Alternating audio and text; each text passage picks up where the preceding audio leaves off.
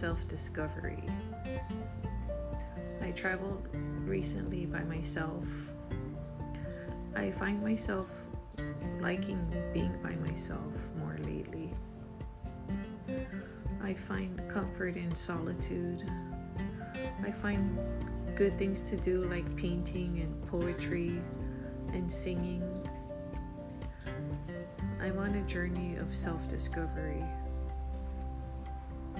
As I'm getting older, I just feel like life is too short to waste time on trivial things and things that don't matter and people that don't matter. What does your journey of self-discovery look like?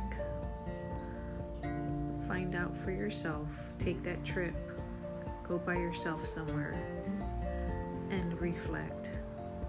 Self-discovery.